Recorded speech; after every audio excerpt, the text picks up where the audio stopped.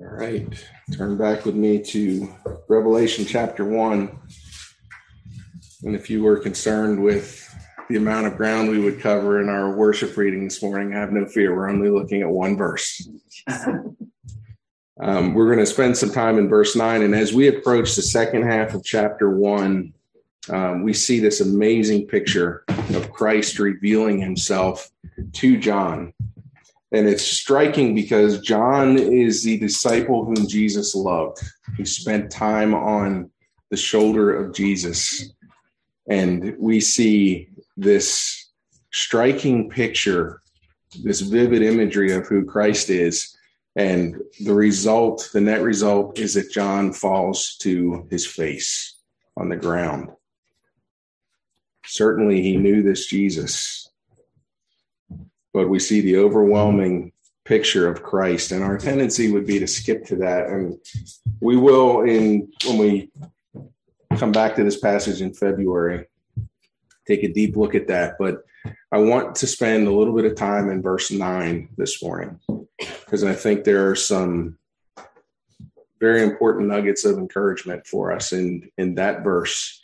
And I'm blown away by how the Holy Spirit superintends the teaching and preaching of his word, because there's unmistakable parallels between what we'll look at in this verse and what we talked about this morning in Bible study. And that should be an encouragement to us, because what that should tell us is God wants us to hear this morning. And if he wants us to hear this morning, we need to hear this morning. Let's ask the Lord to help us as we look to his word. Heavenly Father, we stand in awe of who you are and what you have done. You have brought us from amazingly diverse backgrounds and called us your people who were formerly not a people. You've taken enemies who opposed you and reconciled us to yourself, and now call us friends. And we have nothing else to do, Lord, but to praise you and to worship you for what you've done. We ask, Lord, that out of our deep affection for you, that you would help us to listen to your word this morning, that you would draw from it, even, Father, from my best attempts to share these words, that you would extract from it the truth that would feed your sheep today. We ask that we would set aside our distractions and the things that would call our attention elsewhere, that we might, for a time, fellowship around your word this morning, and that we would be fed. And we ask these things in the name of our Savior. Amen. All right, so there are 3 points that I want to touch on this morning from this one verse. And that is a friend closer than a brother. Point 2 will be a present reality of the kingdom.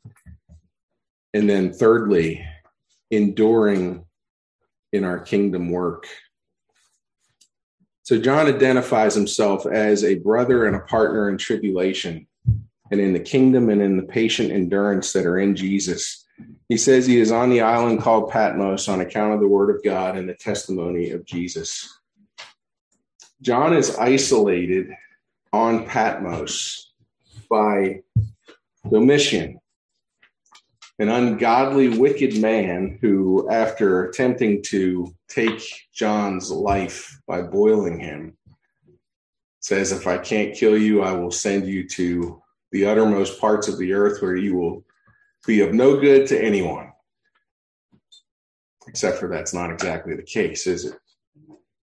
So here John is isolated on Patmos for the uncompromising testimony concerning the word of God. And this is how he opens up his conversation to the 7 churches as he's writing. I want this to sink in, because this resonates with me after what we talked about with David in the cave this morning. The first thing you would think John would do is talk about his situation. You know, that Domitian, what a wicked man he is. Would he have been wrong? No. But he doesn't do that. And I was thinking about, it's very possible John is writing from a cave here on the island of Patmos, right? There's the similarities are striking.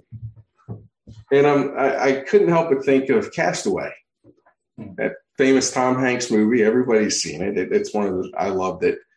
But he goes through this period of time as he's a stowaway on this island of misery.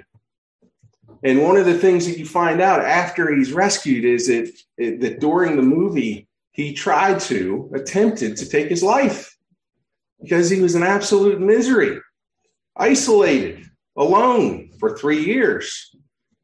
And I like the scene where he's been rescued and he has this incredible spread before him, and he lays down in the hotel room on the floor, which is what he had gotten accustomed to doing. And he's essentially sharing and recounting his history with his friend. And he says, I realized that on that island, I was absolutely helpless. I couldn't even kill myself. Mm. And I think to myself, how would we be if we were in that same scenario? Here is John writing probably by candle to the 7 churches, and not a whiff of woe is me, feel sorry for me. That just blows me away. I mean, we're living in, Matthew, you used the word narcissism this morning when we were talking about Saul. We are living in a narcissistic age. Go on social media. We're raising and training narcissists where everything is about me. What I'm going through, my problems, my worries, my concerns, my difficult circumstances, the raw deal I got. Anybody could raise their hand and say, hey, I got a bad deal here. It was John. Not a complaint from him. This is a man who is infused with the grace of God through the Holy Spirit. And he is writing to the 7 churches. And he says, I am your brother. We know the word well. It's the word adelphos in the Greek. And we see one of the churches in the city of Philadelphia later as we read. That's where this word comes from. And it means this, one who is family because of the mutual work of the Holy Spirit. And Paul uses repeatedly, as we know well, the analogy of the body to give a visual of this principle to us. But here's John. And I wanted to look at this verse because there are some things that were striking to me as I contemplated them. First of all, how would I have been if I were jailed and isolated? What would my letter to Word of Grace look like if I was in that position? What would yours look like? We get so wrapped up in ourselves that we lose sight of the needs around us. And may the Lord forgive us for that. I want you to see, first of all, that this brotherhood, and we might use the term sisterhood as well, is the deep bond of the Holy Spirit. And it surpasses any human relationship that we have. It goes deeper than blood. And I, as I was studying this passage, I couldn't help but go back to our study in 1 Samuel because we studied recently the relationship between who? David and Jonathan, who were brothers because of the work of the Holy Spirit, deeper than blood. And what a testimony it is to know that God has placed in saving us, in redeeming us, and regenerating us through the power of the Holy Spirit. He puts us into a family. And I want to take us in just a minute to Ephesians chapter 4, but just a reminder from Ephesians 1, verse 13 and 14, in whom you also, when you heard the word of truth, the gospel of your salvation, and believed in him, were sealed with that promised Holy Spirit, who is the guarantee of our inheritance until we acquire possession of it to the praise of his glory. This is the commonality that we have as the body of Christ. And the question that kept slapping me in the face is, what kind of a brother am I? You might say, what kind of a sister am I? Am I a Jonathan to David? Am I a Ruth to Naomi? Am I living out the image of Christ in my friendship, in my brotherhood, if you will, to the body of Christ? What does it take to be a brother born for adversity? In Proverbs 18:24, it says, a man that hath friends must show himself friendly. And there is a friend that sticks closer than a brother. Do you have a friend like that? Have you had a friend like that?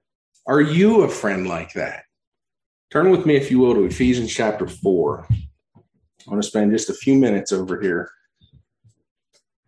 and extract a little bit on this principle of brotherhood.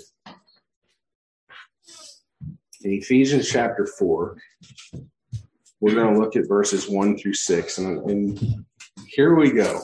The first 4 verses. I, therefore, am prisoner for the Lord. This is Paul writing to the church in Ephesus. And the word prisoner there means, in the original Greek, shackled. I'm Paul writing to you in shackles. What's Paul concerned about? Can you guys send me some of that cream that helps with the chafing of the iron on my wrists and my ankles? Can you send me a care package in this prison that I find myself in? What does Paul do? He says, I therefore am prisoner for the Lord. I urge you to walk in a manner worthy of the calling. What is Paul's primary concern as he's writing in shackles? Them. Mm-hmm. What was David's primary concern as he's hiding out in a cave? All the misfits from the land of Israel that came to him for help, for solace, for comfort, for wisdom, for some sort of shelter and protection. This is the heart of a pastor here. This is a man who genuinely cares about the people that he is addressing. And John is the same way. This is incredibly important for us to understand. He said, I urge you to walk in a manner worthy of the calling to which you have been called, with all humility and gentleness, with patience, bearing with one another in love, eager to maintain the unity of the Spirit in the bond of peace. Notice from verse 4 to 6, the use of the word one. Verse 4, there is one body and one Spirit, just as you were called to the one hope that belongs to your call, one Lord, one faith, one baptism, one God and Father of all, who is over all, through all, and in all. Do you see how many times he uses the term one? 7 times. You think he's trying to communicate a point? He uses 7 ones there. And he uses it to demonstrate unity. That we should be indivisible. But it isn't always so, is it? We talked about division this morning and how Saul was setting up the kingdom of Israel to be divided. He was a divisive man. One of the great tragedies in the church of Jesus Christ is division. Paul warns the Corinthian church in 1 Corinthians 1, 10 through 12, I appeal to you, brothers, by the name of our Lord Jesus Christ, that all of you agree, and that there be no divisions among you, but that you be united in the same mind and same judgment. For it has been reported to me by Chloe's people that there is quarreling among you, my brothers. What I mean is that each one of you says, I follow Paul, or I follow Apollos, or I follow Cephas, or I follow Christ. We see this warning repeated by Paul to Titus in Titus 3, 8 through 10.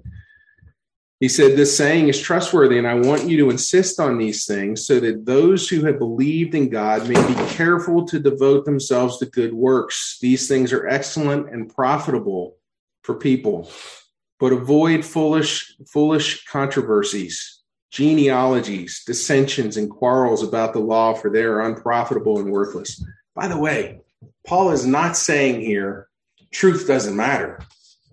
How many times have you heard the saying, I don't worry about doctrine, doctrine divides? That's for someone else. I am a Christian. No, Paul is not diminishing the importance of truth, but what is he talking about? Minor matters becoming major matters. Foolish controversies, genealogies, dissensions, and quarrels about the law. Verse 10, he says, as for a person who stirs up division. How dangerous is that for a church? Well, so dangerous that Paul says, after one or two warnings, have nothing more to do with them. Why? The body of Christ should not be divided. Paul uses the analogy of the body for a very distinct reason. It is unnatural to sever your arm off. Would we all agree with that? Can I get an amen? Don't cut off your arm. It is unnatural. And it's unnatural for the body of Christ to be divided. So back to Ephesians chapter 4. How do we build and maintain a close spirit-knit brotherhood, if you will, a sisterhood, a family? There are 5 things that Paul points out, and I just want to touch on them briefly. If you go back to Ephesians chapter 4, he mentions 5 things. First of all, humility. Humility. This is exemplified by John. As we see him writing from the island of Patmos, it's exemplified by Paul as we see him writing from Rome in chains. And it's certainly exemplified and personified in Christ. Humility here is a picture of selflessness. And this refers to an attitude of humility. We see this attitude spelled out in Philippians 2, 1-5. So if there is any encouragement in Christ, any comfort from love, any participation in the Spirit, any affection and sympathy, complete my joy by being of the same mind, having the same love, being in full accord and of one mind. Do nothing from selfish ambition or conceit, but in humility count others more significant than yourselves. Let each of you look not only to his own interests, but also to the interest of others. Have this mind among you, which was yours, or which is yours, in Christ Jesus. Humility helps us to see us for who we really are, so that we can look past ourselves and look not just on our own things, selfish ambition, conceit, but to count others more significant than ourselves. If we want to build those kinds of deep friendships, the Jonathan David friendships, if you will, it starts with humility. Let each of you look not only to his own interest, but on the interest of others. It seems intuitive, doesn't it? If you want to be a good friend and you want to have a good friend, don't be selfish. But it's hard, isn't it? I remember Terrell Owens, a famous football player, famously saying, I love me some me. And you're like, how selfish could he be? But he was just stating the obvious. We love us some us. Second thing Paul points out is gentleness. In the King James Version, you'll see the word meekness there, not to be confused with weakness. What does it mean? If we're to be a Jonathan to a David, we must be gentle. This is an interesting term. It means to be mild, soothing, allaying. It means to tame a wild animal. You've seen that movie, The Horse Whisperer, with Robert Redford, right? Where he can touch the horse's face and get the horse to stop being all squirmy and twitchy. And I just walk up to the horse and say, hey, I buy you food. Stop it. That was for Nicole. I hope she's listening. But to be able to take a massive 1,200-pound beast touch it on its face, and get it to calm down. That's gentleness. Mm-hmm. We might call a person with this ability a ledge walker. We've all heard the term, I've been out on a ledge. What does that mean? If you say, I've been out on the ledge this week, what are you talking about? Ready to step off, right? A person with gentleness has the ability, the bravery, if you will, to step out on that ledge for someone else and talk them down. That's the picture of gentleness here. To take this wild beast and tame it. David had that characteristic, didn't he, by the way? He demonstrated that to Saul on multiple occasions, didn't he? And the question that comes to my mind is, are we willing to be an instrument of encouragement to calm the troubled hearts of our brothers and sisters? You say, I don't know how to do that. I don't have that kind of power. It's above my pay grade. Yeah, it is. But what do? We see our brother or sister in deep distress. How do we help them? We can do one thing, and that is to point them to the one that calms the troubled seas with a word. The greatest encouragement we can be to each other as brothers and sisters is to point each other to Christ.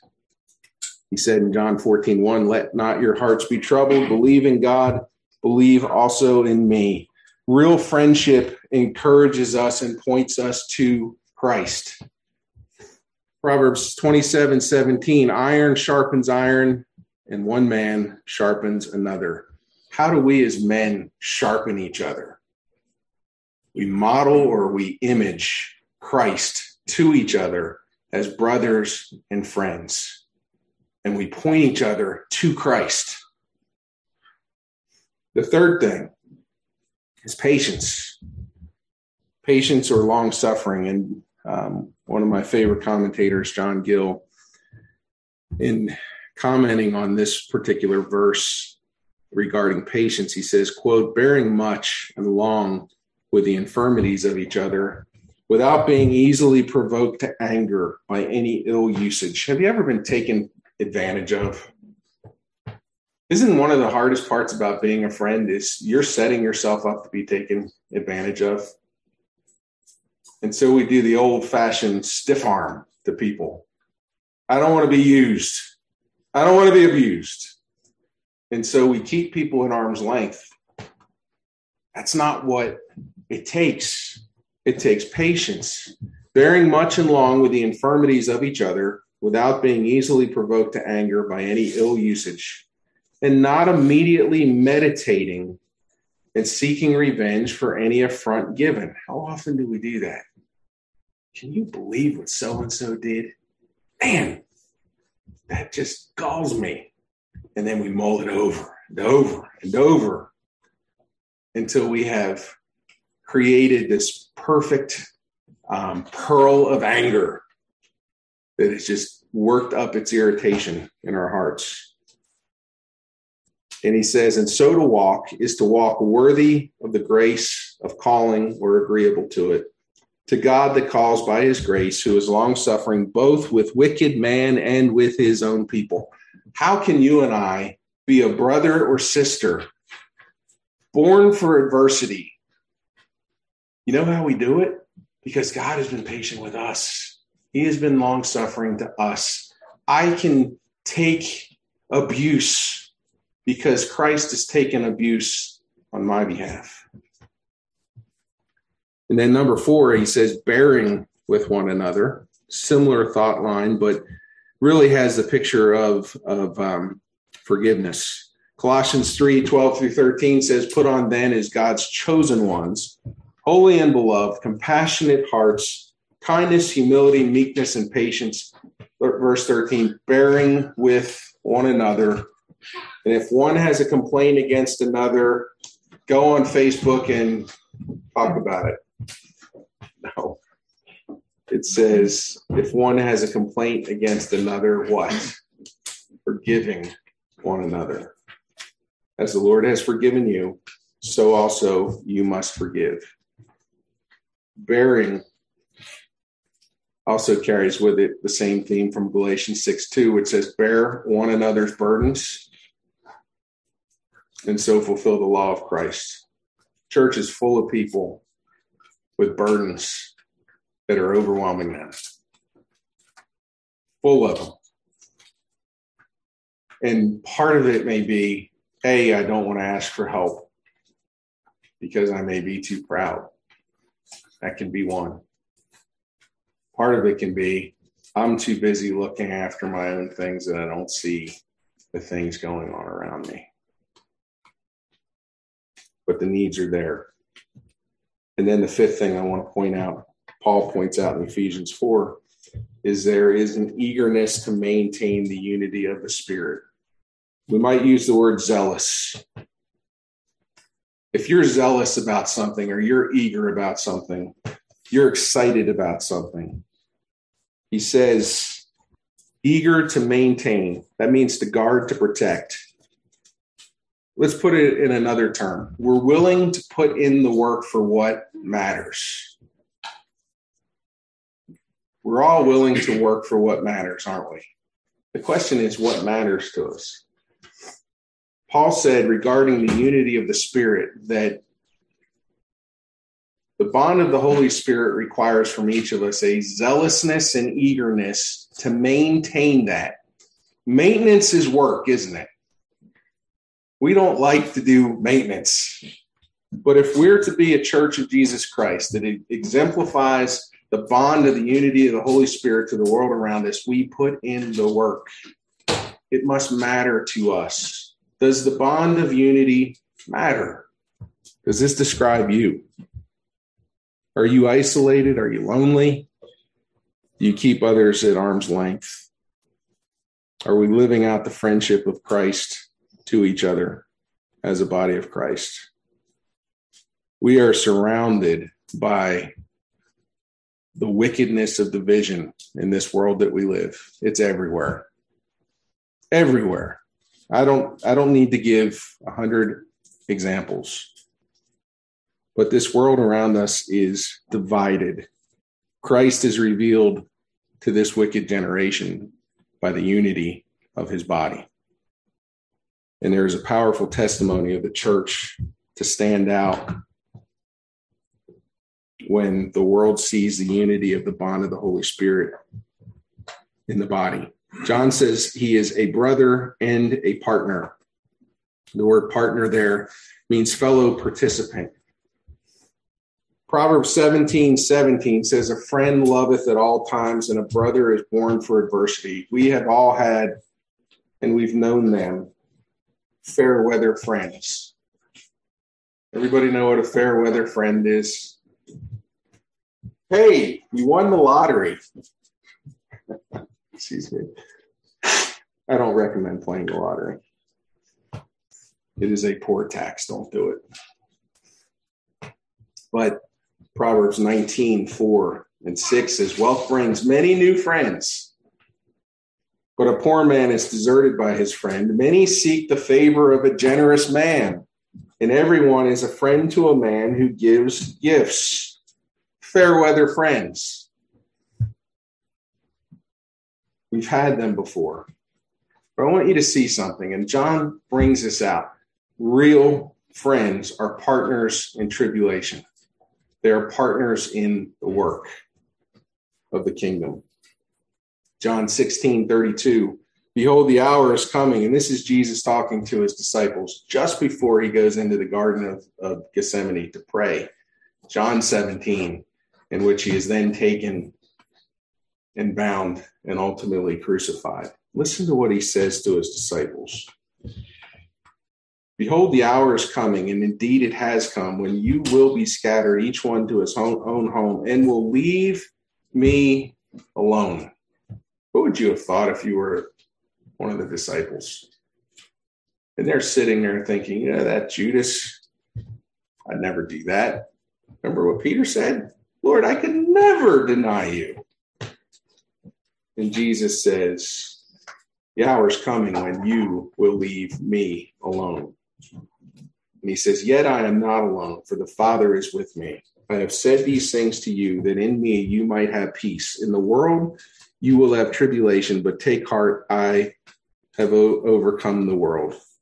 Real friends are partners in tribulation. They do not scatter and disperse when difficulty arises. And John uses the term tribulation, the Greek word thlipsis, which is incredible pressure. Incredible pressure. When we're under great pressure, what do? Do we scatter?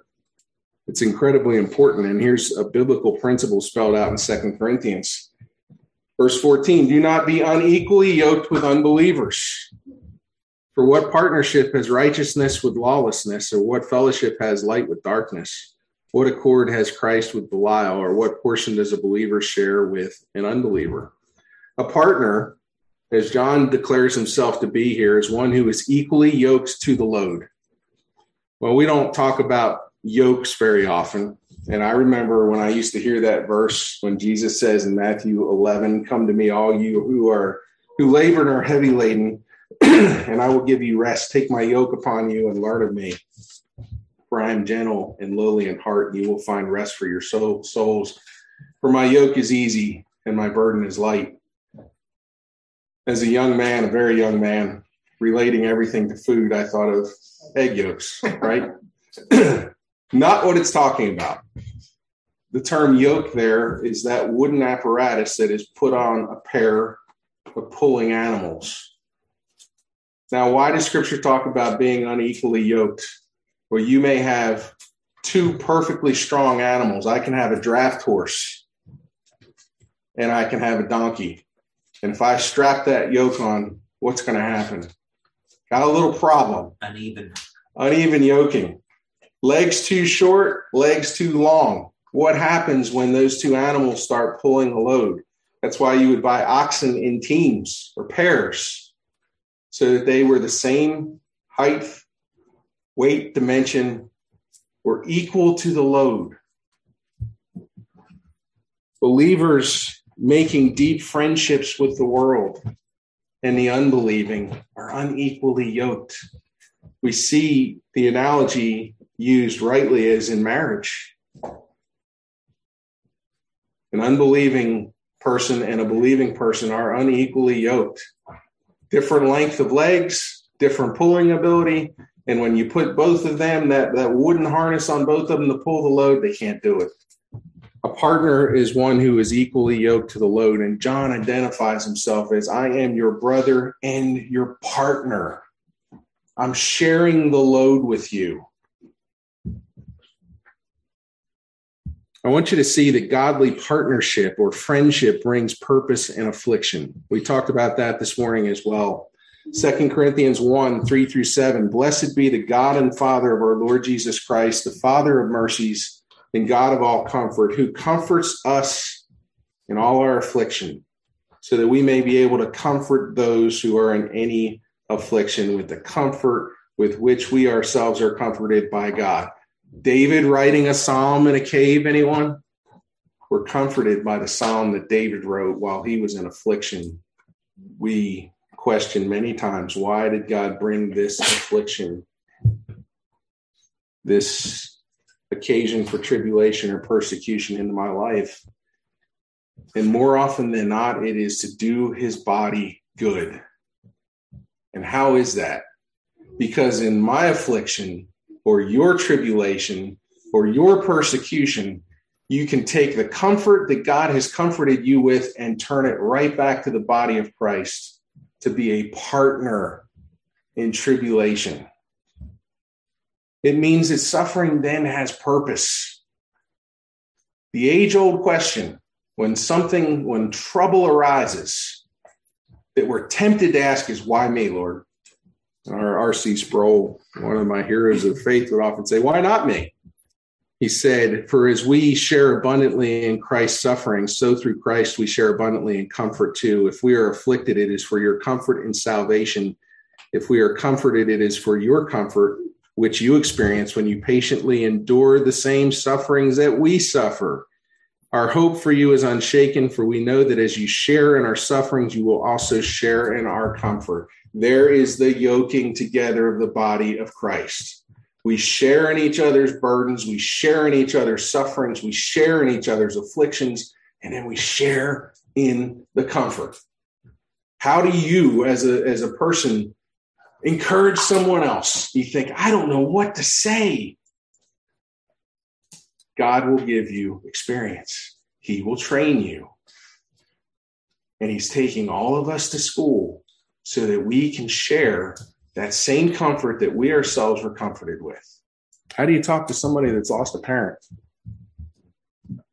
How do you do that? You don't really know how until the Lord takes you through it. And then you can take that comfort, that amazing grace that sustains you through the loss and the incredible pain of losing a loved one, and you share it. You share it to someone that has the same need and doesn't know what to do. How do I know that I'm in this kind of friendship? Godly friendships exhibit the image of Christ to each other. In John 15:12-17, it says, "This is my commandment, that you love one another as I have loved you. Greater love has no one than this, than someone laid down his life for his friends. You are my friends if you do what I command you. No longer do I call you servants, for the servant does not know what his master is doing, but I have called you friends. For all that I have heard from my Father, I have made known to you. You did not choose me, but I chose you and appointed you that you should go and bear fruit, that your fruit should abide, so that whatever you ask of the Father in my name, he may give it you. These things I command you, so that you will love one another." Godly friendship, this brotherhood, the bond of the Holy Spirit, exhibits the image of Christ to each other in that friendship. So how do I know if I'm in that kind of friendship? How? Because we have been fooled, haven't we? There have been many, many people. My parents were one. My mom thought she was marrying a believer. And in her heart of hearts, she knew better, but she denied that truth and went ahead anyway. And after the first year of marriage, they were on the verge of divorce. And God providentially, thankfully, I wouldn't be here today, by the way, if it hadn't worked out differently. As my dad's going to get the divorce paper signed, the Lord saves him. That night, that divorce was never meant to be. But how do we guard against those relationships, if you will, that are falsely promising to us? Does this friend help me obey Jesus? Ask that question. And I would ask, if we're to ask what kind of a friend we are, what kind of a brother, what kind of a sister are we? Do we help our friend obey Jesus? Well, how do we do that? A, by doing it ourselves, number one, but by encouraging that other brother or sister to love Jesus. How many times have we gotten bad advice? Oh, just follow your heart. Yeah. That'll help you love Jesus and obey him. Does this friendship sharpen me? Does this friendship sharpen me? You've all been around that person that when you have spent time with them, you walk away knowing that you have been strengthened spiritually and that you have a greater zeal and a desire to follow God. Those are rare people. We've all been around them. Some of them have been our mentors. When you spend time with them, they sharpen you. Why? Not because there's anything great about them individually, but because they point you to Christ. In his sermon, The Unrivaled Friend, Charles Spurgeon says this, quote, "The love of man to man is sustained by something drawn from the object of love. But the love of Christ to us has its deep springs within himself. If it had been to subsist upon us and what we do and what we merit, it would be always at the lowest conceivable ebb. But since it leaps from the great deep of the divine heart, it never changes. And by his grace, it never shall. There is only one friend that will never fail us, never leave us, never forsake us. And the question is, in the body of Christ, do we image that friend to each other? That's what John's talking about here. A brother and a partner in tribulation. I want you to see point number 2, the present reality of the kingdom is tribulation. What do good friends do? You're going through a very difficult time. Well, you don't deserve that. Real friends don't tell us what we want to hear. What does John do? I am your partner in your best life now. Does he say that? I'm not your partner in your best life now. I am your partner in tribulation, trouble, pressure, oppression, affliction, pressure. Did I mention pressure? John tells the truth, as does Scripture. Jesus says in John 16:32-33, behold, the hour is coming. Indeed, it has come when you will be scattered. Read this verse a few minutes ago. And you will leave me alone. Yet I am not alone. Verse 33, I have said these things to you that in me you have peace. In the world, what? You might will have tribulation, but take heart. I have overcome the world. Acts 14, 19-23. But the Jews came from Antioch and Iconium, and having persuaded the crowds, they stoned Paul and dragged him out of the city, supposing that he was dead. But when the disciples gathered about him, he rose up, entered the city, and on the next day he went on with Barnabas to Derbe. And when they had preached the gospel to that city and had made many disciples, they returned to Lystra and to Iconium and to Antioch, strengthening the souls of the disciples, encouraging them to continue in the faith. And listen to this, saying that through many tribulations, we must enter the kingdom of God. There was no prosperity gospel. The disciples were preaching and confirming the souls of new converts by saying, see these bruises? This is what's coming. That's the truth. This lie that leaves Christians unprepared for what they're to experience in this life is a travesty.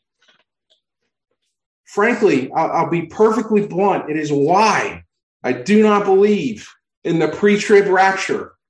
It is the American way of thinking regarding the second coming of Christ, because I get out before the going gets rough. And if things really get bad, something's wrong with you. You sinned. Through many tribulations, we must enter into the kingdom of God. Mark it down. Prepare yourself.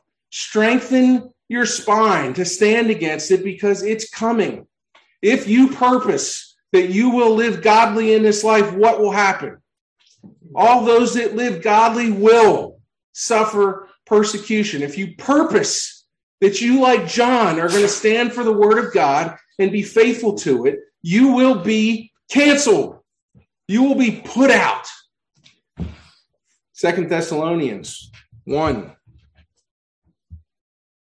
Verse 5, this is the evidence of the righteous judgment of God, that you may be considered worthy of the kingdom of God, for which you are also suffering. John says we're brothers and partners in tribulation and in the kingdom. I don't have time to get into everything I wanted to say about the kingdom this morning. But we have taken the concept of the kingdom of God and relegated it to this solar system out in the middle of space that we'll never fully grasp and understand and think about. It's way, way, way out there and has nothing to do with this life now. Not true. What is the kingdom of God? Now, we all believe that God is sovereignly upon his throne, overseeing everything, that he sustains and upholds this world by the power of his word with his hand. But what we mean by the kingdom of God, and Jesus preached it. When we read through the Gospels, you see a reoccurring theme. Repent for what? The kingdom of heaven is where? At hand. But conversely, Jesus says when he's standing before Pilate, my kingdom is not of this world. Because if it was, my servants would fight. On one hand, his kingdom is not from here, but his kingdom is here. And it's here in his church. It is here within you and I. He says in the Gospel of Luke that some of you will not die until you see the kingdom of God coming. So is it this future thing far away? It is an everlasting kingdom. I want to give you some quick points here. We don't have time to dilly-dally, but the kingdom of God is an everlasting kingdom, and it is the redemptive reign of Christ over his church. The kingdom of David, upon which there will be no end. In Daniel chapter 2, we find that there's this vision that Nebuchadnezzar has. He calls all the magicians, the wise men of Babylon together and says, I need to understand what this dream is. And the wise men are like, what you're asking is too much, O great king. Because Nebuchadnezzar said to them, I want you to tell me not just the interpretation of the dream, but what the dream was itself. Can't do it. It's unfair. And Nebuchadnezzar said, well, if you're not going to do it, then death to all of you. So here's Daniel and his brothers. And the king's guard comes to him and says, we got to take you to die. And Daniel's like, hold on. Why are we in such a rush? Let's pray. And Daniel and his three brothers go to God, cry out to him and ask him, Lord, can you tell us not just the meaning of the dream, but the dream itself? And God does that. And you remember the vision that Nebuchadnezzar had of this huge statue made of different materials.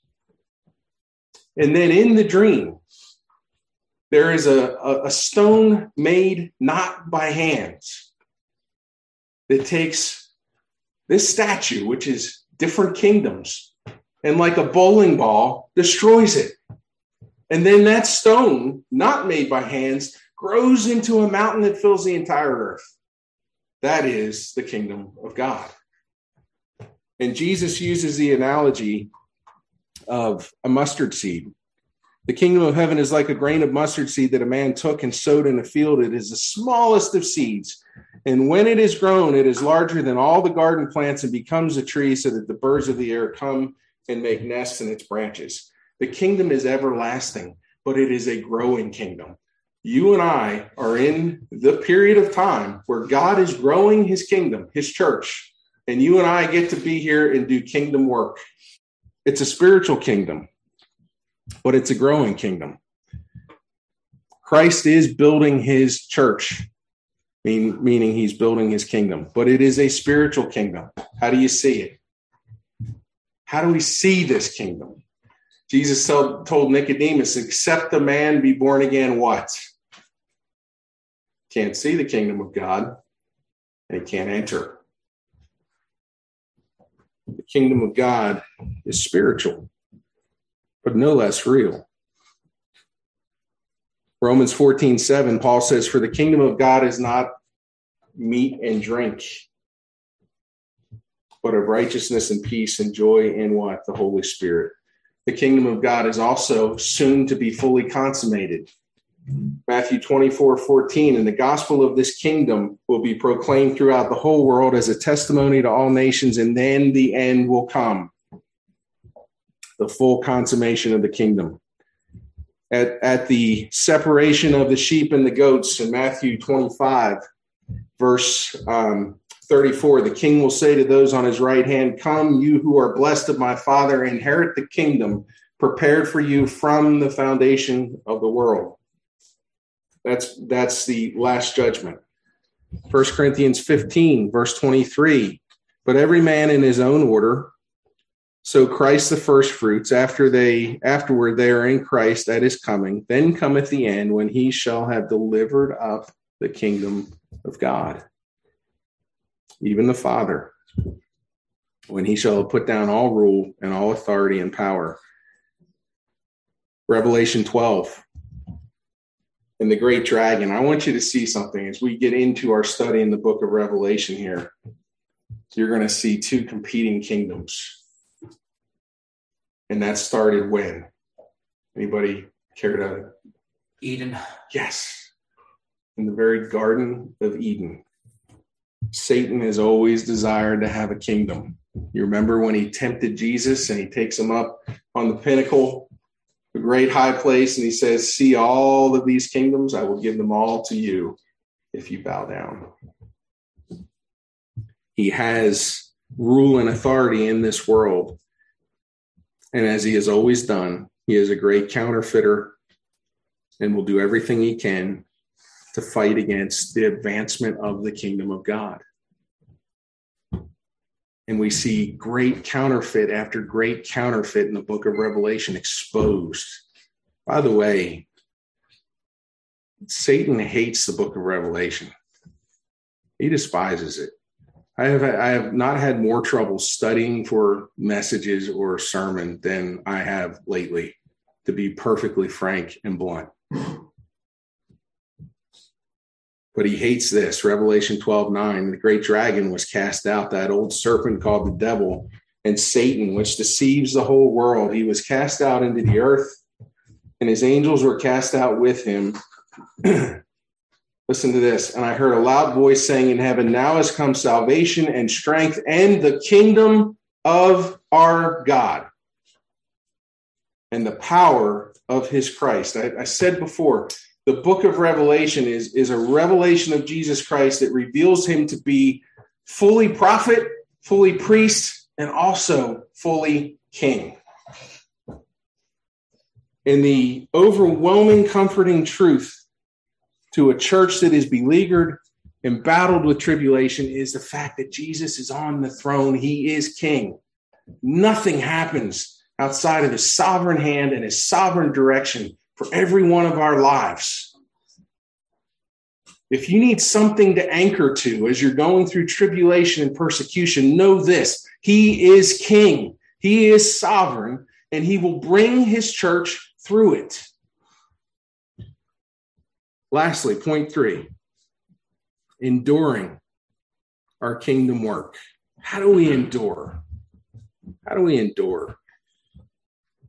He says in verse 9, I'm your brother, your partner in tribulation, and the kingdom, and the patient endurance that are in Jesus.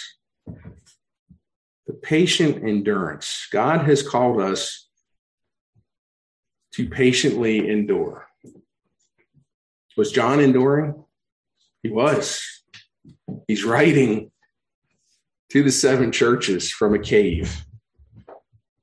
He has called us to, it's the word meno, to remain patiently, and it uses the word lodge, right?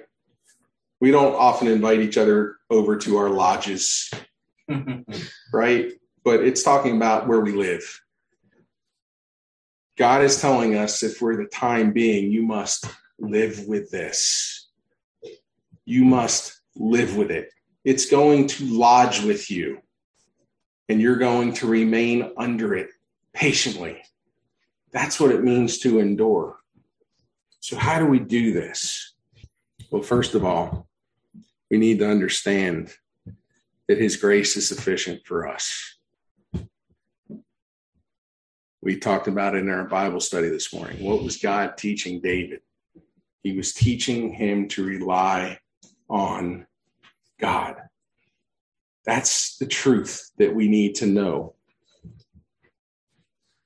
Remember, Paul seeks to be rid of his infirmary. He said in 2 Corinthians 12:9, but he said to me, my grace is sufficient for you. My power is made perfect in weakness. Therefore, I will boast all the more gladly of my weakness so that the power of Christ may rest upon me.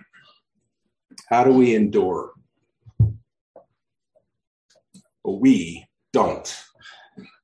He endures for us. And if we are sustained by grace, if we have been bought with a price, if we are redeemed by the shed blood of Jesus Christ, he is sustaining us. So let's get that out of our heads, that there's something I can do to hold up. If I grasp his hand, I won't fall out of it. All that the Father giveth to me shall not perish. And what does he have? He has each of us in the palm of his hand. Why? So we can grab hold of his finger and not fall out? No, he's holding us. We're sustained by grace. But we need to understand that our labor is not in vain. In 1 Corinthians 15:58, therefore, my beloved brethren, be steadfast and immovable, always abounding in the work of the Lord, knowing that your labor is not in vain. We are not wasting our time here. Sometimes it feels like we are just whistling in the wind. Like what we're doing doesn't amount to a hill of beans. Have you ever felt that way? I have. How many years do we labor at Word of Grace before we say, you know what, our church just isn't big enough. We're going to pack it in. Are we wasting our time here? No, we're doing kingdom work that matters now for eternity. How do we endure in this? How do we not grow weary in this? Because we know through the eyes of faith that our labor is not in vain. It's not meaningless. It's not empty. The repetitious training of our children when it seems like it's not sinking in. Do we give up? Sometimes it feels like we may as well have. And then the Lord converts one of our children and saves their soul through the teaching of the word that he has ordained in your family, where you have, to the best of your ability, not always in faithfulness, taught your children time after time after time. And the Lord uses the teaching of his word to convert a sinner to Christ. And then you realize, you know what? The labor, though it felt like it, was not in vain. Keep working. Keep laboring. Keep at it. John is in a cave. And what is he doing? Does he quit? Does he give up? No, he's writing to the 7 churches. Paul is in shackles. Does he quit? No. He keeps working. I promise we're almost done. I want to read you a brief article from R.C. Sproul. It's called Bearing and Enduring. And just bear with me as I read this. I think it'll encourage you. Why? Have you read that? No, you said it's called Bearing and Enduring, and then just bear with me. Oh, we have to endure with you. Yes, you do. Thank you for bearing with me. It's based on 1 Corinthians 13:7, where it says, love bears all things, believes all things, hopes all things, endures all things. RC says this. We're on a first name basis, by the way. He says, I want to focus on the bearing and enduring aspects of love. Those aren't the same thing, but there is a close link between bearing and enduring, because being able to bear pain is important to being able to endure. And if love is going to endure in the Christian life, love must be able to bear a certain amount of pain and disappointment. I think Paul is talking about the grace of God and the gift of love that makes it possible for us to deal with suffering. So much of the New Testament speaks to the reality of human pain and suffering is something that we are called to bear and exhorted to endure. Now, when we talk about endurance, we're talking about being able to stay at or with something, which is usually over a protracted but certainly finite period of time.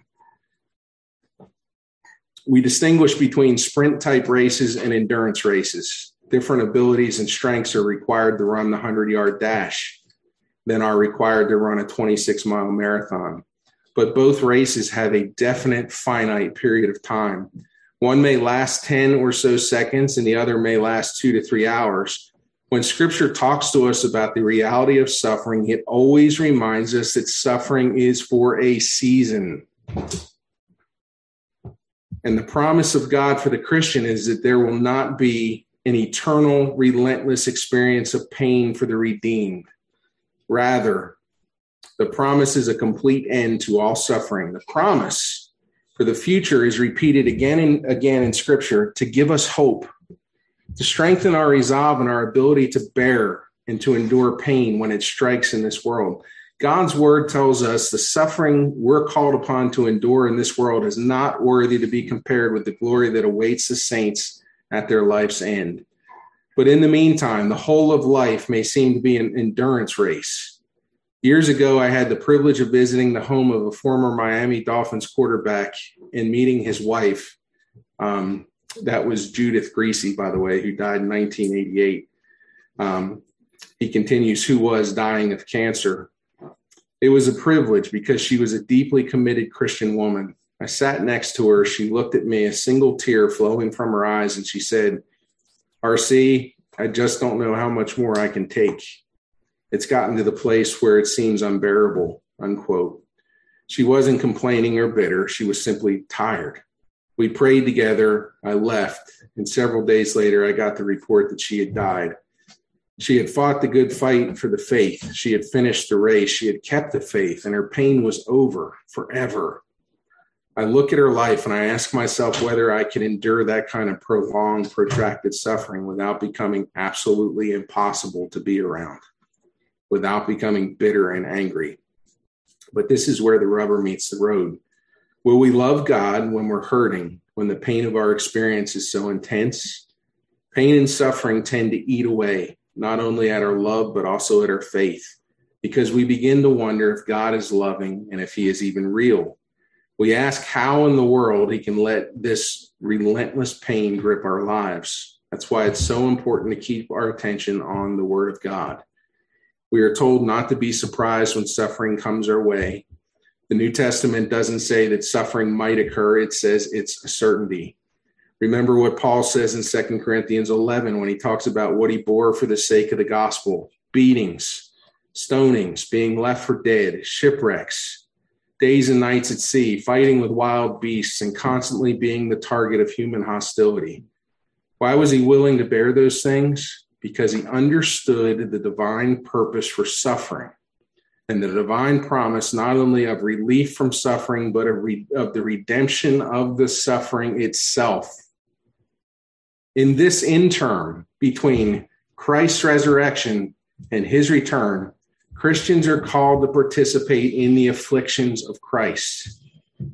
By hearing and enduring pain, we walk in the footsteps of Jesus and mirror and reflect him to onlookers.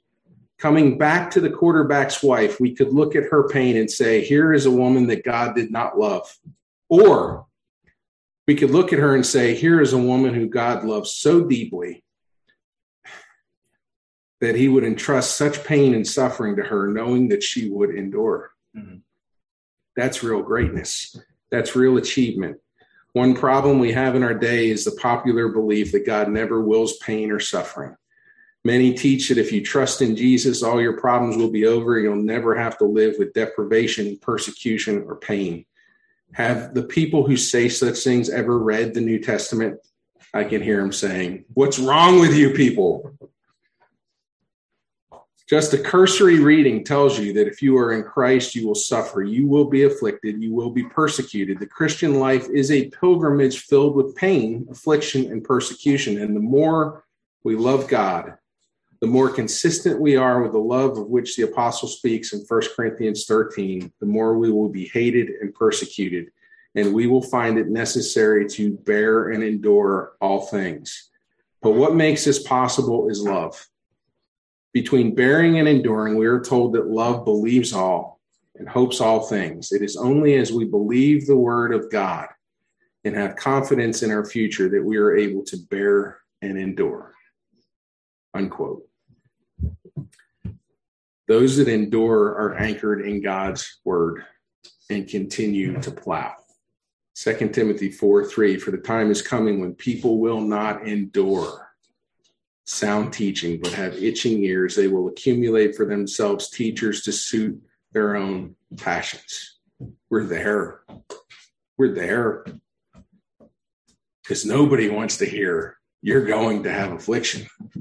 Verse 5, Paul tells Timothy, as for you, always be sober-minded, endure suffering, do the work of the evangelist, fulfill your ministry.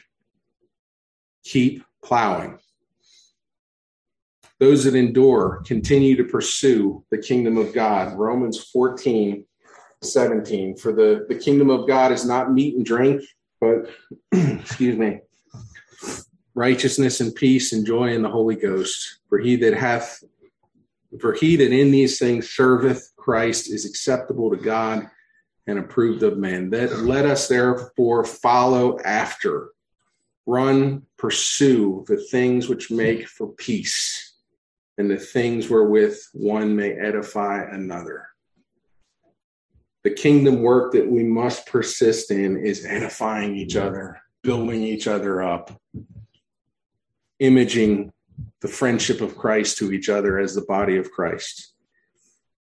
There are two questions as we close this morning that resonate with me as I think about this, and a lot of things coming together for me as we've been going through 1 Samuel. We looked at Ephesians 4, where Paul urges in bondage people to walk worthy of their calling.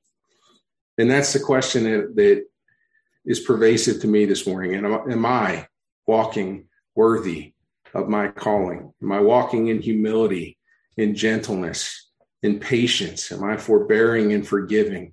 And am I eager to maintain the unity of the Spirit?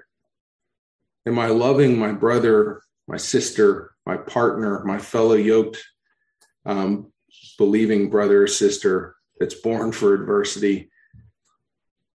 It's an important question. Are we that person? Are we fulfilling that role in someone else's life? May the Spirit of God make us so as we submit to his word. And then the last question is, have you been called? It's one thing to walk worthy of our calling. It's another thing to have been called. Jesus said, you are my friends if you do what I command you to do. His command in Mark 1:14-15 says, now after John was arrested, Jesus came into Galilee proclaiming the gospel of God and saying, listen, quote, the time is fulfilled. The kingdom of God is at hand. Repent and believe the gospel. The question for every one of us as we search ourselves is, have we repented and believed? Have we been called? The day is coming when time will be no more. The kingdom of heaven will have passed. Let's pray. Heavenly Father, we thank you for your word. We thank you for your servant, John. Thank you, Lord, that he modeled you and how he loved the church, and that you have given us a repeated cycle of examples here. As John modeled you, we are to model you as well to each other. Father, I pray that you would help us be the brothers and the sisters that we should be, that we will leave an example to the world around us and leave them wondering at how it is possible